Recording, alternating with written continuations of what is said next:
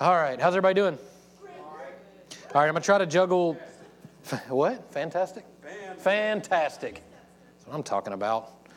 One of the things several weeks ago when I was really feeling this, I was struggling with this thing in my spirit and thinking about church and what we do and how we do it. And if you remember, I called a few people, and I called Paul White because he's kind of outside of our sphere, and I asked him if I was crazy or if this was what he thought about it. And he said no, because I am crazy, but he skipped that part and went straight to the second part.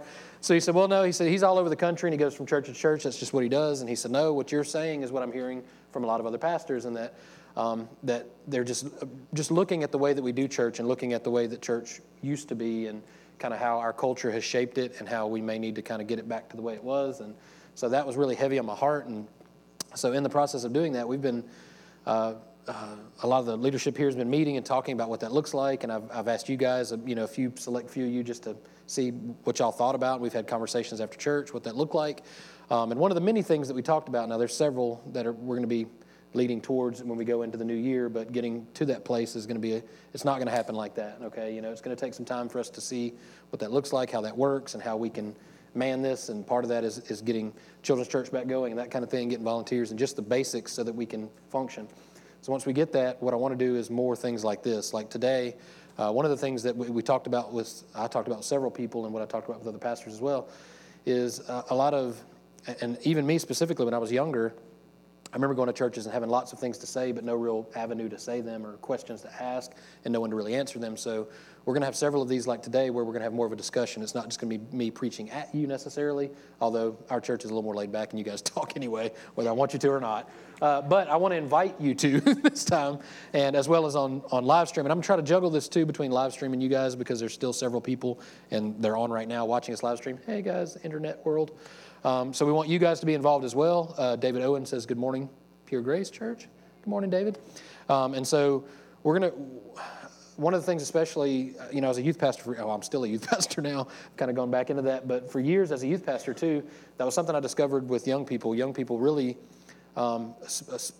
especially young people too, need their voice to be heard. A lot of people won't listen to young people. They want to tell them what they can do, what they can't do, and they want to kind of, with good intentions, try to guide them in different directions. But, I mean, there's a lot of young people that have a lot of really good things to say that we need to listen to, and many of them have not been polluted with all the responsibilities and stresses that we as adults have been polluted with, and so many times, over and over and over again, up in that youth room, I've heard some kids, some young people say some amazing, powerful things that just caught me off guard. I'm like, wow, this is so good. That's so deep. Now, there's a lot of other crazy gibberish that they talk about in between.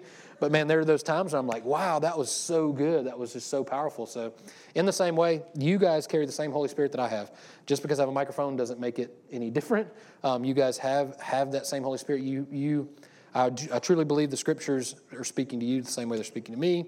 And so we're going to talk about it. And what I want to kind of springboard off of last week, which Lydia had a good idea, let's just talk about something throughout the week. I can give you guys something.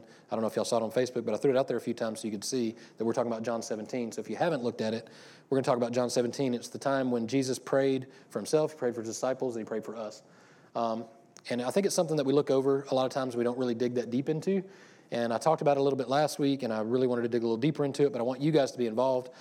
We have an extra special Donahue host here, and I asked him to speed up his process, and I'm not sure what he's done to speed that process up, but I was like, we're going to have to be quick because we don't want to be doing all this, too much anyway. So hopefully he'll be able to get to you pretty quick. So there's lots that I could talk about, but I want to give you an opportunity first.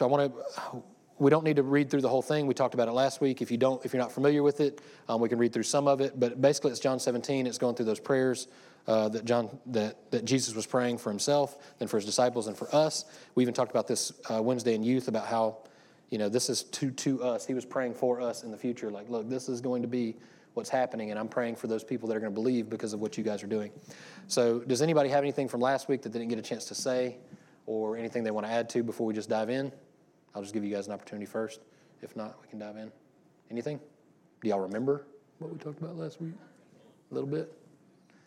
Well, we'll just dive in. I'll touch on this one thing that I really thought was interesting, and I touched on a little bit last week, but I want to kind of continue it.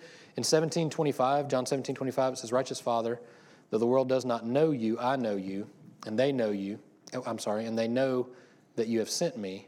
I have made you known to them and will continue to make you known, in order that the love you have for me may be in them, and that I myself may be in them. And what stuck out to me was the no part, and just previously we had talked about the parable of the 10 virgins and the talents and all that kind of stuff. And one of the things that was interesting is the guys that had been given the gold, the bags of gold, the talents, one of the guys said, I knew that you were a hard man. And it was the same word in the Greek that's used here, meaning he really didn't know the Father. And it's the same word that's used in, I can't remember the exact place that it is, but when it says, depart from me, I never knew you, it's that same know. It's a very intimate term that you know someone. So in other words, the guy that took the talents, took the gold, didn't invest it, says, I knew that you were a hard man, and it's not true. God is not hard. God is good. And so the issue there was that he really rejected the gift. He didn't trust the Father. He didn't invest it. It wasn't about him not using his gifting necessarily, and that's kind of what I'd been taught in the past. And at the end of that verse it says there'll be weeping and gnashing of teeth.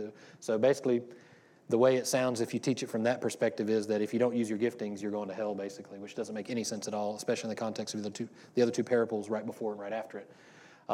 So I love, especially going back to the Greek and seeing those terms. Know is not just like, oh, I know of someone. No, it's you know someone deeply. He says right here, listen, he says, righteous Father, though the world does not know you, I know you. And they know that you have sent me, and I've made you known to them.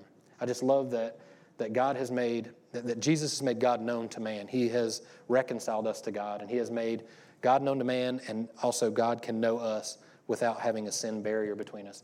So the whole thing about the sin issue being dealt with, that the sin wasn't the issue. The us not having communion with God was the issue. Sin was just in the way, and God took care of that so that he could be reconciled to us. And so I love that term, just the term know, that I know you, that we know that God is good, that we know he is a righteous Father, that we know that he is loving. And I just love the terminology there that's used in that scripture. So what do you guys think? I mean, have you experienced that taught in a different way, or been kind of confused about that at all? Y'all have to help me here. This is part of the back and forth thing, because I could just go on and on because I like to talk, and I don't want to do that. I want you guys to talk. Okay. Is there? I know I kind of went through it fast, but I'm trying to watch the time at the same. But this is trial and error too. This is the first time we've really done it fully like this. So, I mean, how have you gone through as far as what Jesus has prayed here, and have you had maybe some misunderstandings about who Jesus is as Father, or maybe who Jesus is as God or righteous, or what righteousness looks like? Maybe I should have presented my questions a little bit better here. Or anything else? Yes. Help me. I'm struggling. Do you have anything? There you go. He did get faster.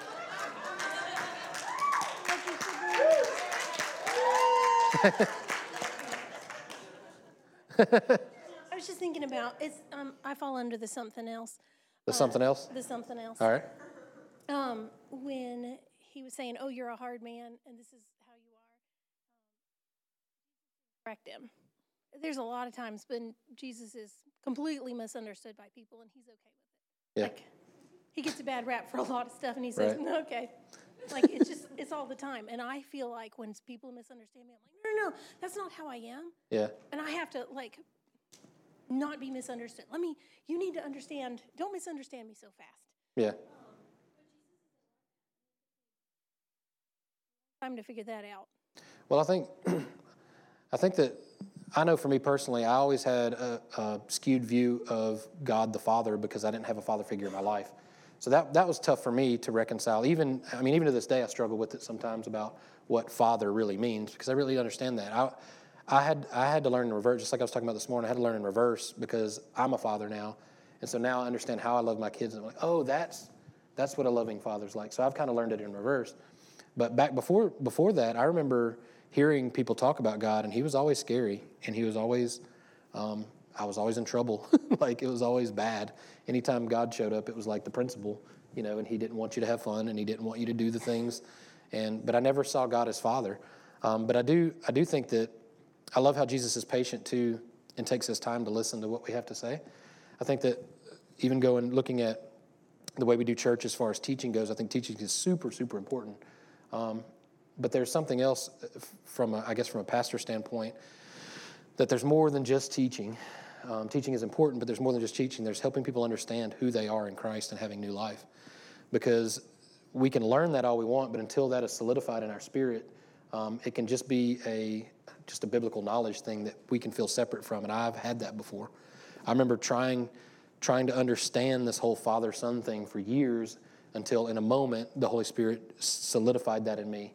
No, you are a son, right? Not just God is father to everyone, right? It was different than saying, oh, you're our father. No, you're my father, like it was personal to me. So I don't know if that's kind of what you're talking about as far as Jesus being patient enough to actually, he doesn't have to just call you out. It's kind of the thing about we care more about being right than actually, showing that we care for people. I would rather someone know that I care for them than for me to prove them wrong. I don't think that gets us very far. So anything else? Anybody else? And yes, right here. Well, over there first. You're closer, so you can skate over here. I just heard this taught really well, that how important this entire chapter was to the people in that time, because it really was explaining what was the big difference between the old covenant and the new covenant. Like, people needed to hear, I know you desired in the old days to know me and to have a relationship with me, and that wasn't what it looked like. It was laws and rules, and this was like really so important for them to hear. You're going to experience me and you're going to know God because of that. So just how important that was to the people at that time. That gives me chills just thinking about it. I and you and me, and we're together. He said it over and over and over again. Okay, I and you and me, and we're together. And you're right. It was bridging the gap from the old covenant. And even going back to the parables about the virgins trimming their wicks and all this stuff, he was painting a picture of the old covenant was going to be gone. If you guys aren't ready for this new, the doors are going to be shut. And people think about that as though heaven's going to be shut. That's not what he was talking about. He was saying that the way that things are happening are going to be different. There's going to be, you can't put, new wine in old wineskin. We have to move forward in this thing. And yeah, he was definitely bridging the gap between the old covenant and the new covenant and showing how paramount relationship was. And I love even the very last thing he says, real quick. Well,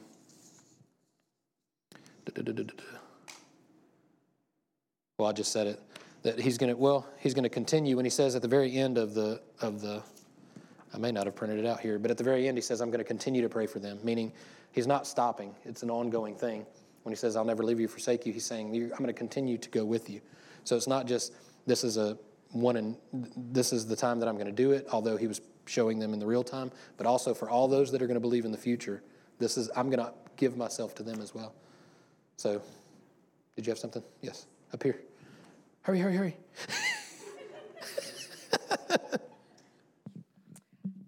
The word I dealt with growing up was unwilling, that maybe God was unwilling to do things. He could do it. He had the power. But with the healing that I've been prayed for 25 years, sometimes the devil will be like, well, maybe God's unwilling to do it. But I know that's not true. God's good. And you think about how much compassion, and he's told me he wants to heal me more than I want it. He wants to bless us more than we want it, but his timing is perfect. We don't understand it. Mm-hmm. And I think about Bill and the kids, how compassionate they are when I have a headache. And Bill will always say, I'm sorry, even though every day I have a headache. And my ex-husband was nothing like that. It was like, we'll get over it. But that's how God is. Every time we struggle, he's like, well, I'm sorry. I'm here to comfort you. And there's a side of God that I've seen. Had I not had the headaches, I wouldn't see that side of mercy and compassion. And my children wouldn't have had the prayer life they do, because they always prayed that God would heal me, and the faith that Bill always prays that God will, that my faith will rise. And I think sometimes we just need our faith to rise, that God is willing, he is good, and we don't understand it, but his timing is perfect. Yeah. It's funny you mentioned that, because Tracy and I were talking to Trinity. She was going through a thing where there was a question that was asked in something that she's doing right now that said, if you could think of one thing that you think is a prominent issue in the world today, what would you say? And she asked me what I thought, and I said, immediately I thought empathy. So I believe it's empathy. And Tracy said love, which is both the same thing, but people don't really understand love. So to me, empathy expresses a little bit better to understand something from someone else's perspective. I was that way for years with people that would say they had migraines. I would say, because I'd never had a migraine. And I would say, same thing, get over it, let's go jet ski or something, right? Like take an aspirin or something. I didn't think about it until I had a migraine. And then I was like, oh, okay. Same thing with back issues. People would have back issues, and I would say the same thing, like, get over it, let's go. I'm always busy doing stuff. I was like, suck it up, let's go, or whatever, until I woke up one morning, I couldn't walk, and I was in extreme pain because I had a nerve in my back that was pinched because of a bulging disc. I was like, oh, this is what they were talking about. I didn't know. And I think part of it is understanding that in order for us to truly care for people, and Jesus makes this it's not just a prominent message, it's who he is, that he came down so that he could see things from our perspective. He had the ultimate empathy in saying, okay, I'm going to come and see all the temptations that you have, feel all the pains that you feel, and understand who you are because I care for you. Like, that's how good he is. And that blows my mind especially when I see some people that are, or go to church or claim to be Christian. I see them just beating people down, especially on the internet, man. It's just like, on social media, it's like you get a screen behind somebody and a keyboard and they completely change. And I'm like, we don't need to do that to each other. There's no reason for us to act like that.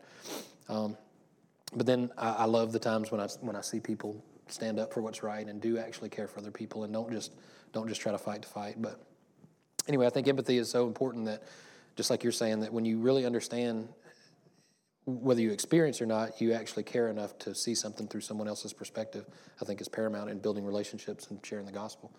Not just trying to tell someone they're wrong and that you're right. So, anybody else? Oh. So, I may be jumping ahead, but it can't be lost on us the fact that, when Jesus is explaining this, there had to have been, at least in Jesus' mind and God's mind, a little bit of an imperative, because, for how many generations had the Jews been talking and connecting with God in that certain way?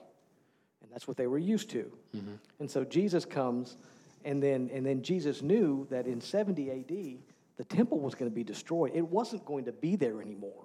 And so the Jews literally had to understand, look, you need to get this now. Yeah. Because in a few years, the whole way you've always thought you were going to do things it's not going to be there anymore. Right. So that's another thing I think, even in today, I mean, that was radical back then, but even today, when you talk to someone who is either lost or just caught up in religion or whatever it is, we have to have the patience to understand that we, a lot of times, are asking people to give up something they've believed their whole lives.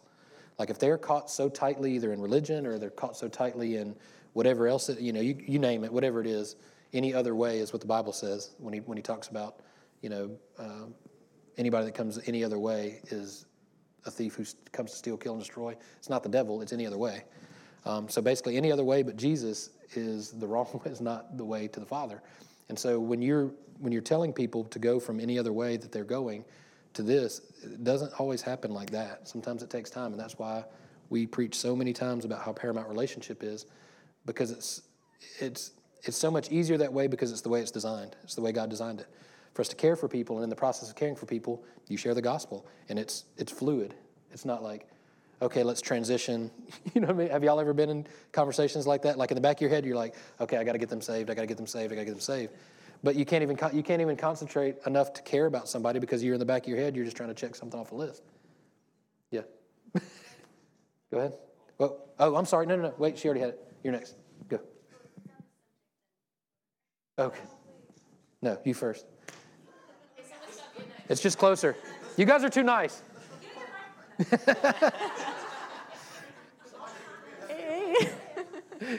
Go ahead. We have time. We're good. Like the parable of the talents and John 17, when it's Jesus talking to the Father. I was a missionary for 3 years, so I always think about the nations. And the Great Commission. Thank you. Okay, sorry. That's good. Sorry. So it says, like, O righteous Father, even though the world does not know you, I know you. And these know that you have sent me. I made known to them your name, and I will continue to make it known, that the love with which you have loved me may be in them and I in them. It's like with the parable of the talents, yes, he has given us the gifts of prophecy, of wisdom, of tongues and interpretation of tongues, all of those things. But I think the biggest thing is he gave us the gospel. Like Right. we carry the Holy Spirit. Yeah. The same Spirit that raised Christ from the dead dwells inside of us. And so I guess I think of the parable of talents in the way of people. And God has given us probably a certain amount of people that we need to speak into. Yeah. And that's whether that be just like, I don't know, like a hug when they need it. Or if you're like, I don't know, walking through Walmart and you get a word of knowledge or prophecy for someone. Yeah. And it changes their life. And they get sent to the nations and they get to speak to 50 more people. Right. Because, I mean, in India, every single person that I spoke to, that I preached the gospel to, because that was my job, had never heard the name of Jesus. Yeah. And so I think it's actually, if you really love Jesus, and out of the place of love, not out of the place of like religion and, I have to do this, but it's like, I love Jesus. He's my best friend, and he desires the nations. He desires every single person to come to know him. And so if we love him, why would we not reach out to people? Like truly, why would we not go for it? Even though we look ridiculous sometimes and we get it wrong a lot of the time, like why would we not just put ourselves out there and say like, Jesus is good. Yeah. He really is God. And I agree with I've always said that I don't believe the treasures are jewels necessarily. But when we lay our crowns down, because I feel like if they were of value or something like they were jewels, then the whole purpose would be selfish ambition. If all we're doing this stuff is so we can get some jewels when we get to heaven, we know that gold is so it's not valuable. They pave streets with it, so we're not worried about jewels. I believe genuinely the jewels that we have in our crowns are going to be the relationships that we've made on earth that are going to carry on, because we know our bodies aren't going to make it. But I think it's the same thing you're talking about, the actual the caring and loving and pouring into people. I think that's what we're going to see when we get to heaven. We're going to see not just a check off the list, but an actual person, a soul that you like you were saying has changed and has now been reconciled to God, and that brings joy. That just naturally brings joy. You think you forgot? Oh, sorry. But just what keeps standing out to me is you keep hearing the word experience, and the idea that we're really only known through experiences, whether they're good or they're bad. And it just stuck out to me that he says, and will continue to make you known in order that the love you have for me may be in them, and that I myself may be in them. So there are two things in us. It's that love, but also the Spirit. And I just think when we have experiences, that love is really comforting and wonderful, especially when something is hard. And when it's good, it's nice to have someone rallying for you, but it's also that Spirit that's in us that gets to filter, because sometimes experiences can cloud our vision of what is reality. Right. And so having that Spirit of truth that can say, you're going to be healed. Like that's when I'm told I'm not going to be, that's the spirit of deceit from so Right. just being able to filter every experience we have through the love that's there, but also that Spirit that's there. Yeah, and I think that's a really important point too, because I think, unfortunately, and I hate making broad generalizations like this, but in my experience, speaking experience, in churches, growing up in and out of churches, just like going in and seeing and stuff like that and hearing things, the Holy Spirit was negated in a lot of these issues, and we tried to shortcut the Holy Spirit in a lot of areas where the Holy Spirit's a big boy. And I love the analogy I believe Mark used to use about, if you go through tragedy, if you lose a loved one, if something bad happens to you, our immediate thought process is why? Why did this happen, right? We want to know why this happened. Or we see a tragedy, a mass shooting or something, or why did they do it? What drove them to do it? Or we see a cult and all these crazy things. Well, why? We ask these questions, why? And like I said, if someone passes away, we want to know why. Well, there's nothing wrong with those questions, but ultimately, if God could sit down next to you and explain to you X, Y, Z, and you could fully understand it, you would feel no less loss. So, in other words, just like you're talking about that Holy Spirit as a father that wraps his arms around you, because that's really what we need.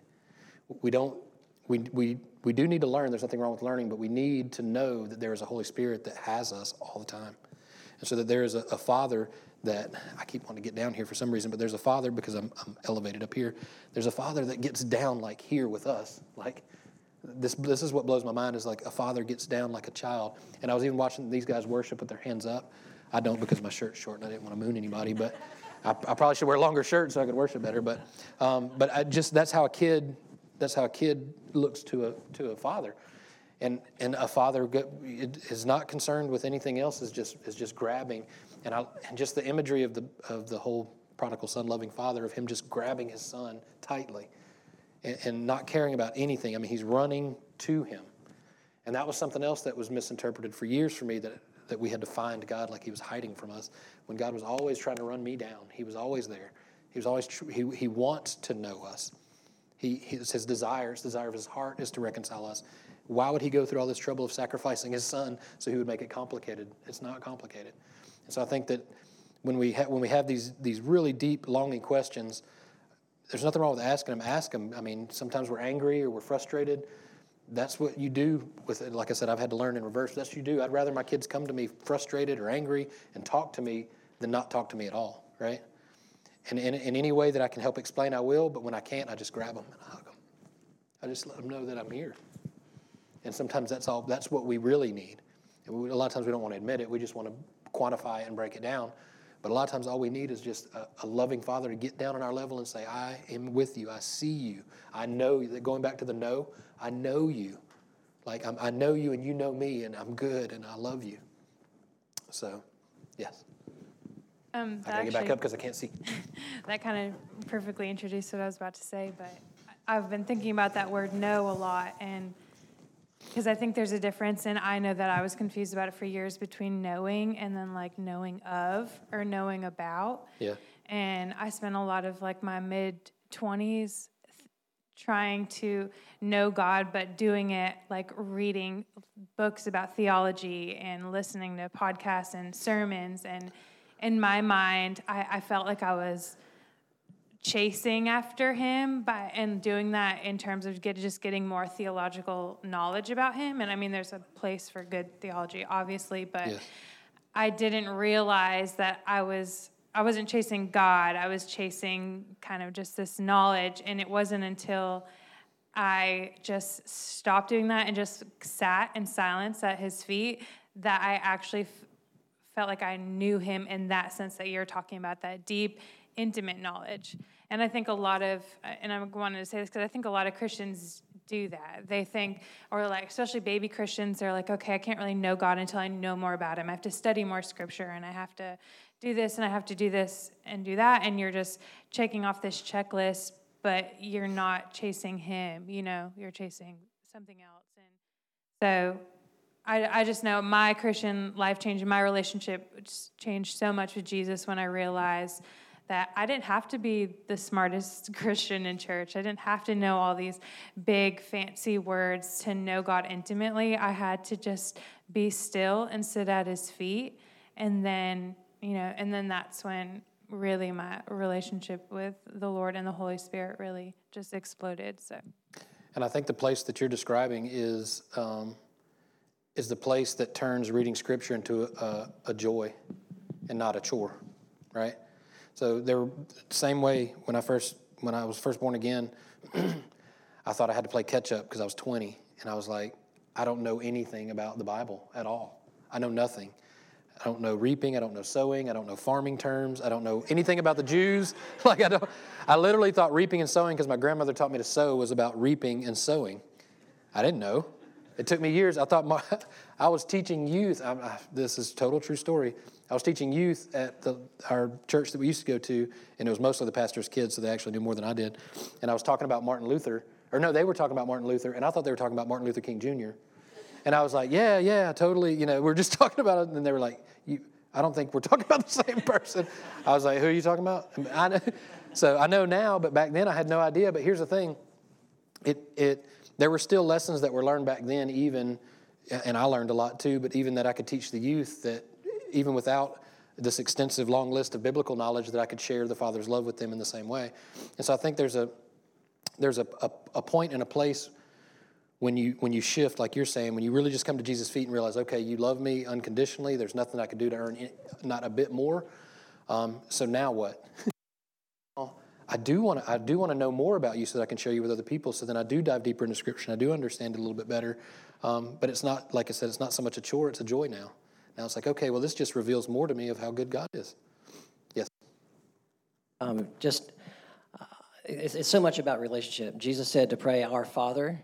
You know, Jesus was the Son, and we've been made sons. I remember when the children of Israel first brought out of Egypt, God says, oh, goody, now, I tell you what, in 3 days I'm going to appear before you. Come to me and get to know me, and you're going to be for me a kingdom of priests and kings and priests, before me.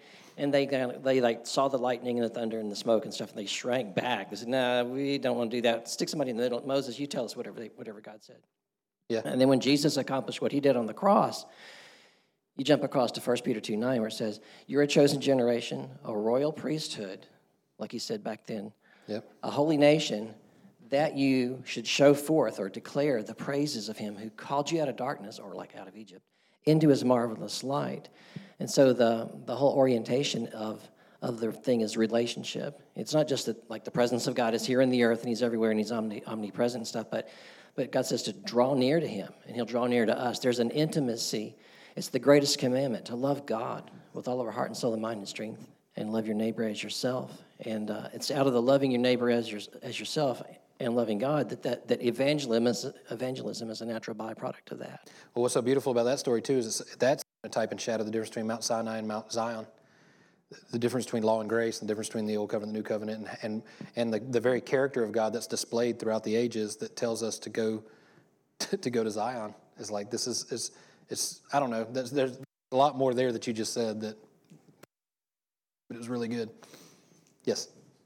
I just have, so kind of take it back to your original question at the beginning when you talked about, like, have you had understanding of who God is and different things like that? So just have a question. We may not have time to go into it, so maybe it's something we talk about later. But how do you, I guess, marry or bring together? I guess this is something that I've had to work through and still working through, and then just different people I know in different walks of the aspect of, like, I would agree with you and everything that God is a good father and everything, but there are things in Scripture, right, that talk about, like, the fear of the Lord is the beginning of wisdom, and there's this authoritative aspect of God.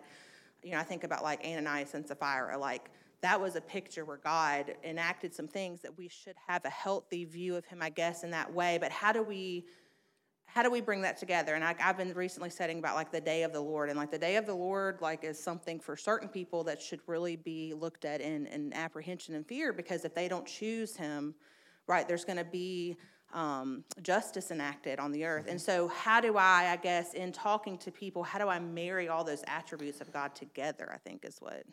Yeah, and that is a loaded question, but I totally get what you're saying, and it's a very good question. I think that we can tackle the Ananias and Sapphira right now, but that is a good question. But the whole authoritative, however you say it, the authority of the Father, I think, is important, and I think the fear, especially in that specific scripture, is a little broken translation. That it's more a holy reverence, that we should definitely have a holy reverence. And it, unfortunately, if you do study the Greek, that's why it is good and it's important to dive deeper and understand why these scriptures say these things. When you bring it from the Greek to the English, we don't have all the words that they do. And the Greek is really colorful language. The more you get into it, the more beautiful it is. But the fear is more of a holy reverence. And we should certainly have a holy reverence. But at the same time, when Jesus says, when he says, I knew, when I discovered that I had all authority on heaven and earth, he washed his disciples' feet. So there is an authority that God has, but there is a love that God has that brings him to a place that though he has all this authority, he chooses to love us. So to me, I equate it to the only way that I can as far as a basic experiential thing with my kids is I'm stronger than my kids. I could hurt them, I guess, if I wanted to, but I don't, because I love them. And so, and I have no desire to. It doesn't matter. It doesn't matter that, Well, yeah, God's not. It said he poured his wrath on Jesus. So if either Jesus' sacrifice was sufficient or it wasn't. So at that place, his wrath has been poured out. Now, like I said, it is a loaded question, but to kind of springboard off of that to the other part that you were talking about, as far as how do we reconcile? Oh man, I had it. Hang on. Hang on. Man, I just had it on the tip of my tongue. I was gonna the second part. What was the other part of your? The attributes or the very character of God. You have to go all the way back to Genesis and see that God always, from the very beginning, he loved us and he created us in his image and he wanted to know us. And we kind of dropped the ball in that. You know what I mean? And, that's where I was going with it. That the whole separation, like there is going to be a time, if you don't accept the Lord, there is an alternative for you. We do believe in hell. There is. But to me, hell is an eternal separation from the Father. And that is hell. Like if you imagine knowing that you have a loving Father and you are eternally separated from him, that's weeping and gnashing of teeth, in my opinion. So, yes, and we could go a little bit deeper with that too, as far as heaven and hell not being some geographical location where God's placing us, because I don't believe that either. I believe, man, that's good. Those are very good questions, but a lot all put together. So I think that well, we'll certainly find out. But I believe because of the love the Father has for us, that's backed up in so many different scriptures, that even the ones that we look at that were very, very, that show God's wrath, especially in the Old Covenant, that show the justice of God, and I believe Paul White did a really good job of helping clarify what that looks like too. When we see the justice of God, it is always he desires mercy. He is a merciful God, and he desires mercy, and he's patient, and he's loving, and all those attributes are part of who he is. It doesn't take away his strength. He is powerful. It doesn't take away his authority. He can do what he wants. He totally can. He chooses to love us, and he chooses to sacrifice himself for us because we couldn't hold up our end of the bargain. And so when we look at that type of character, to me, it solidifies the holy reverence I have is because of how low he made himself. So my reverence now is like if you ever see me just crying up here, it's because of that. It's because of how crappy I am, and in my history and the things that I've done, and that the God that built the universe takes the time to know me. You know what I mean? Like takes the time to care, and you, not just me, but takes the time to get to know us like we're talking about here. So I think when you try to reconcile the character of God throughout the whole Bible, you have to go all the way through. You can't stop at Ananias and Sapphira or some of these other ones. And there are some places where his wrath is poured out and people died. And we have to also understand that death isn't the end. So there's other things at play there. But you have to look at it as the big picture, because the character of God from beginning to end has been for us. I mean, there's no other way for it to be. We wouldn't even be here. You know what I mean? So I hope that helped a little bit. But I want to talk more about it because there's a lot more there. Even going back, I want to really dive in, and maybe I will dive into the Ananias and Sapphira thing pretty soon. But yes, Bill. So a part of it could be summed up as free will. Oh, yeah. I mean, God's a gentleman, so he's not going to, it would be kind of pointless to force us to love him. And he has angels to do that already. Exactly. And those who are separated from God, it's not like, they're choosing that. He's made it abundantly clear throughout the universe that he's there and that he loves us. And then Jesus came and explained it even more. Yeah. And so if you're going to reject him, you're going to reject him. He's not going to force you to love him. What would be the point of that? Right. And you have to try. You have to try to refuse God. He says clearly, you can go outside and see God created all this stuff. There's no doubt. And you have to fight and argue and dig your heels in to not. One thing I do want to say that goes along with that too is we do have free will. And there's a story I'm probably about to butcher. It was told much better to me, I'm sure. But it was a story. It was someone asked. It was a missionary actually. Had asked this pastor. He had seen a missionary over there that he was told to denounce God or they were going to shoot him. And he didn't, and they killed him. And he asked this pastor, he said, why didn't God stop that man from pulling the trigger and protect his son? Which is a legitimate question. And the pastor responded, like I said, I'm sorry, I'll probably butcher this. Maybe I'll find it and share it with you because he said it better than I probably will. But basically he said, that would not be a loving God because you would have no choice. That love doesn't exist without us having a choice. If everything was down to a T and God controlled all those little things, then we would not be involved in this at all. How would we co-labor at all? If we had no choice, love wouldn't exist. We would be just like the angels. We would worship day and night, and we would do whatever we needed to do because we wouldn't have a choice. But free will in and of itself creates in us a real love. We have a choice to care for people. Another great analogy is the whole shopping cart thing that describes grace the best. You have no legal obligation to put the shopping cart back, right? None of us do. You get no reward. No one really cares if you don't necessarily. But it's one of those things. Hate to do that. We're not going to go that far. Let's stick to my analogy. You're messing it up, Bill.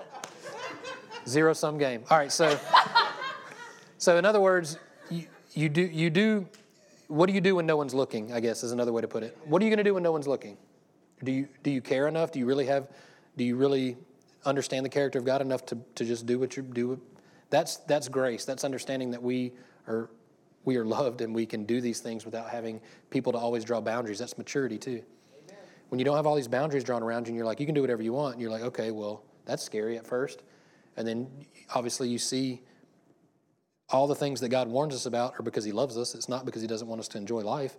He is life. He is joy. He's made of the stuff. And so from that place, we recognize, okay, well, now I have true freedom. What an amazing gift. I can do what I want, but now I can feel what it's like to do good things without being out of fear or obligation or thinking that God's going to be angry at me if I don't. That's an incredible place to be. It's a very freeing place to be. It's constantly what I'm trying to help the youth understand that is a freeing thing to not have to be concerned with, and that's what a lot of youth go through, because I did, is peers. Not having to always be concerned with what everyone else, how they value you, or if they like you, especially in social media now, if they like you or they care, whatever, heart or whatever, like, whatever you do on your social media. But knowing that your Father in heaven loves you and your identity is found in him, and you're known, and he's in you, and you in him. And then from that place, it's cool if you can be the one everybody invites to the barbecue because you're fun, right? You're not trying to take. That's why relationships are so much more healthy from a Christian perspective, because you're not trying to take from people all the time as far as in a relationship goes. You're actually seeking to give. That's what God does. God changes us from trying to take from people so that we can fill this bucket up. He gives us all the fullness, and then we just give to everybody else, right? So, all right, we're a little bit over, and I don't want to run Buddy ragged up there. Can I do one last thing? Yes, one last thing. Go ahead. Okay. I guess I was trying to say this a little bit earlier, but it's all been on the same theme. It's just like knowing God is a paradox. Like everything about knowing God and living life with him does not make sense. Because it'd be so much easier if he made everything perfect the first time. And if there was no opportunity for error or mistake. But if he had done that, then we'd be nothing more than like a toy in a kid's hands or a cog in a machine. Right. And that's control.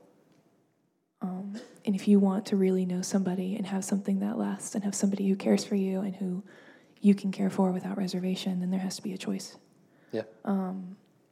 And the section in chapter 17 that stuck out to me, I think, the most was when he's praying for his disciples. And this is, let me see, he prays for them and he's like, thank you, God, that you've put them in my hands and that I've been able to teach them and show who you are. And let me see, in verse 14, let me see, I've given them your word. The world hated them because they are not of the world, as I am not of the world. I'm not praying that you would take them out of the world, but that you'd protect them from the evil one. They're not of the world as I'm not of the world. Sanctify them by your truth. Your word is truth. And that word sanctify, in the back of my Bible, it defines it as basically progressively becoming more and more like the character of Jesus. And just the action of being made holy and righteous, but not just being made holy and righteous, but being made like Jesus was and is. And that at this point, he knows everything that the disciples are going to go through. He knows the ways that they're going to die. He knows all the pain that they're going to go through. He doesn't pray for them to be taken out of it, because otherwise they'd never know the true worth of what they had. Yeah. And all of these people would never, none of us would be here. Right. We'd never know God the way that we do now. We'd never know him in such a personal way. I mean, maybe there would have been other ways because, power of Jesus and everything. But that in pain, that there's something that's worth far more than than that. And there's a legacy, I guess, that goes with it, that you have to have faith in all these things that you may never see or live to know. And just know that every action that you have, every choice that you make to love God and to love others well, is hoping that something bigger than yourself is going to come. Yeah. And I love the history. I look around the room and I know some of you guys I haven't known for a long time, and some of you guys I've known for a really long time. And I just love seeing the history and seeing the points and the discussions and the different things that we've talked about and different things like that. And you guys, and through your lives, to me, those are all treasures. I mean, those are worth more than any amount of money or any gold or anything else, is knowing that I have just been a part. And I always say, I just glad to be in the room. Like, I don't need to be, even if I wasn't up here, I would just be glad to be in the room to witness what the Lord does in people's lives, and just be a part of that. And it's just such an amazing thing. And like you said, we get to be involved in it. Like, we get to be a part of it. And that's, to me, that's real love, saying you get to be a part of what I'm doing, not just do it because I'm telling you to do it, but I'm also going to demonstrate to you, like I said, when he went down and started washing feet, I'm going to show you what true power and authority looks like. I can do whatever I want. When Jesus said that, he said, I have all authority on heaven and earth. And then he sits down and he washes his disciples' feet. What a huge contrast of what a kingdom looks like. And especially back then, kingdoms didn't look like that. The lowest of the low washed feet. So for him to say, this is what my kingdom's like. My kingdom's like this. I have all power and all authority, but I choose to serve. So, real quick, Nancy Bishop said a little sidestep. I'm not good at juggling this, and then we need to wrap up. A little sidestep in the New Living Translation, verse 26 says, I have revealed you to them, and I will continue to do so. That's what I was talking about earlier. We know the Father by Jesus being his expressed image, yet we know him in part. It touches me because he continually reveals the Father and his love for us. So he doesn't stop. He says, just like I pray for my disciples, my prayer is not for them alone, it's also for you. And then at the very end he says, and I will continue to pray for you. So he's continually making intercession. He's constantly praying for us. And so when we doubt, when we have frustrations, when we have struggles, when we don't understand, he says, I'm gonna make myself known to you. You're gonna be known, and you're gonna know me. And don't stress about it, because I'm going to continue to do that. The Holy Spirit is going to continue to remind you day in, day out, moment by moment. All right, stand with me. We're going to pray. Father, we thank you that you have made yourself known, Lord.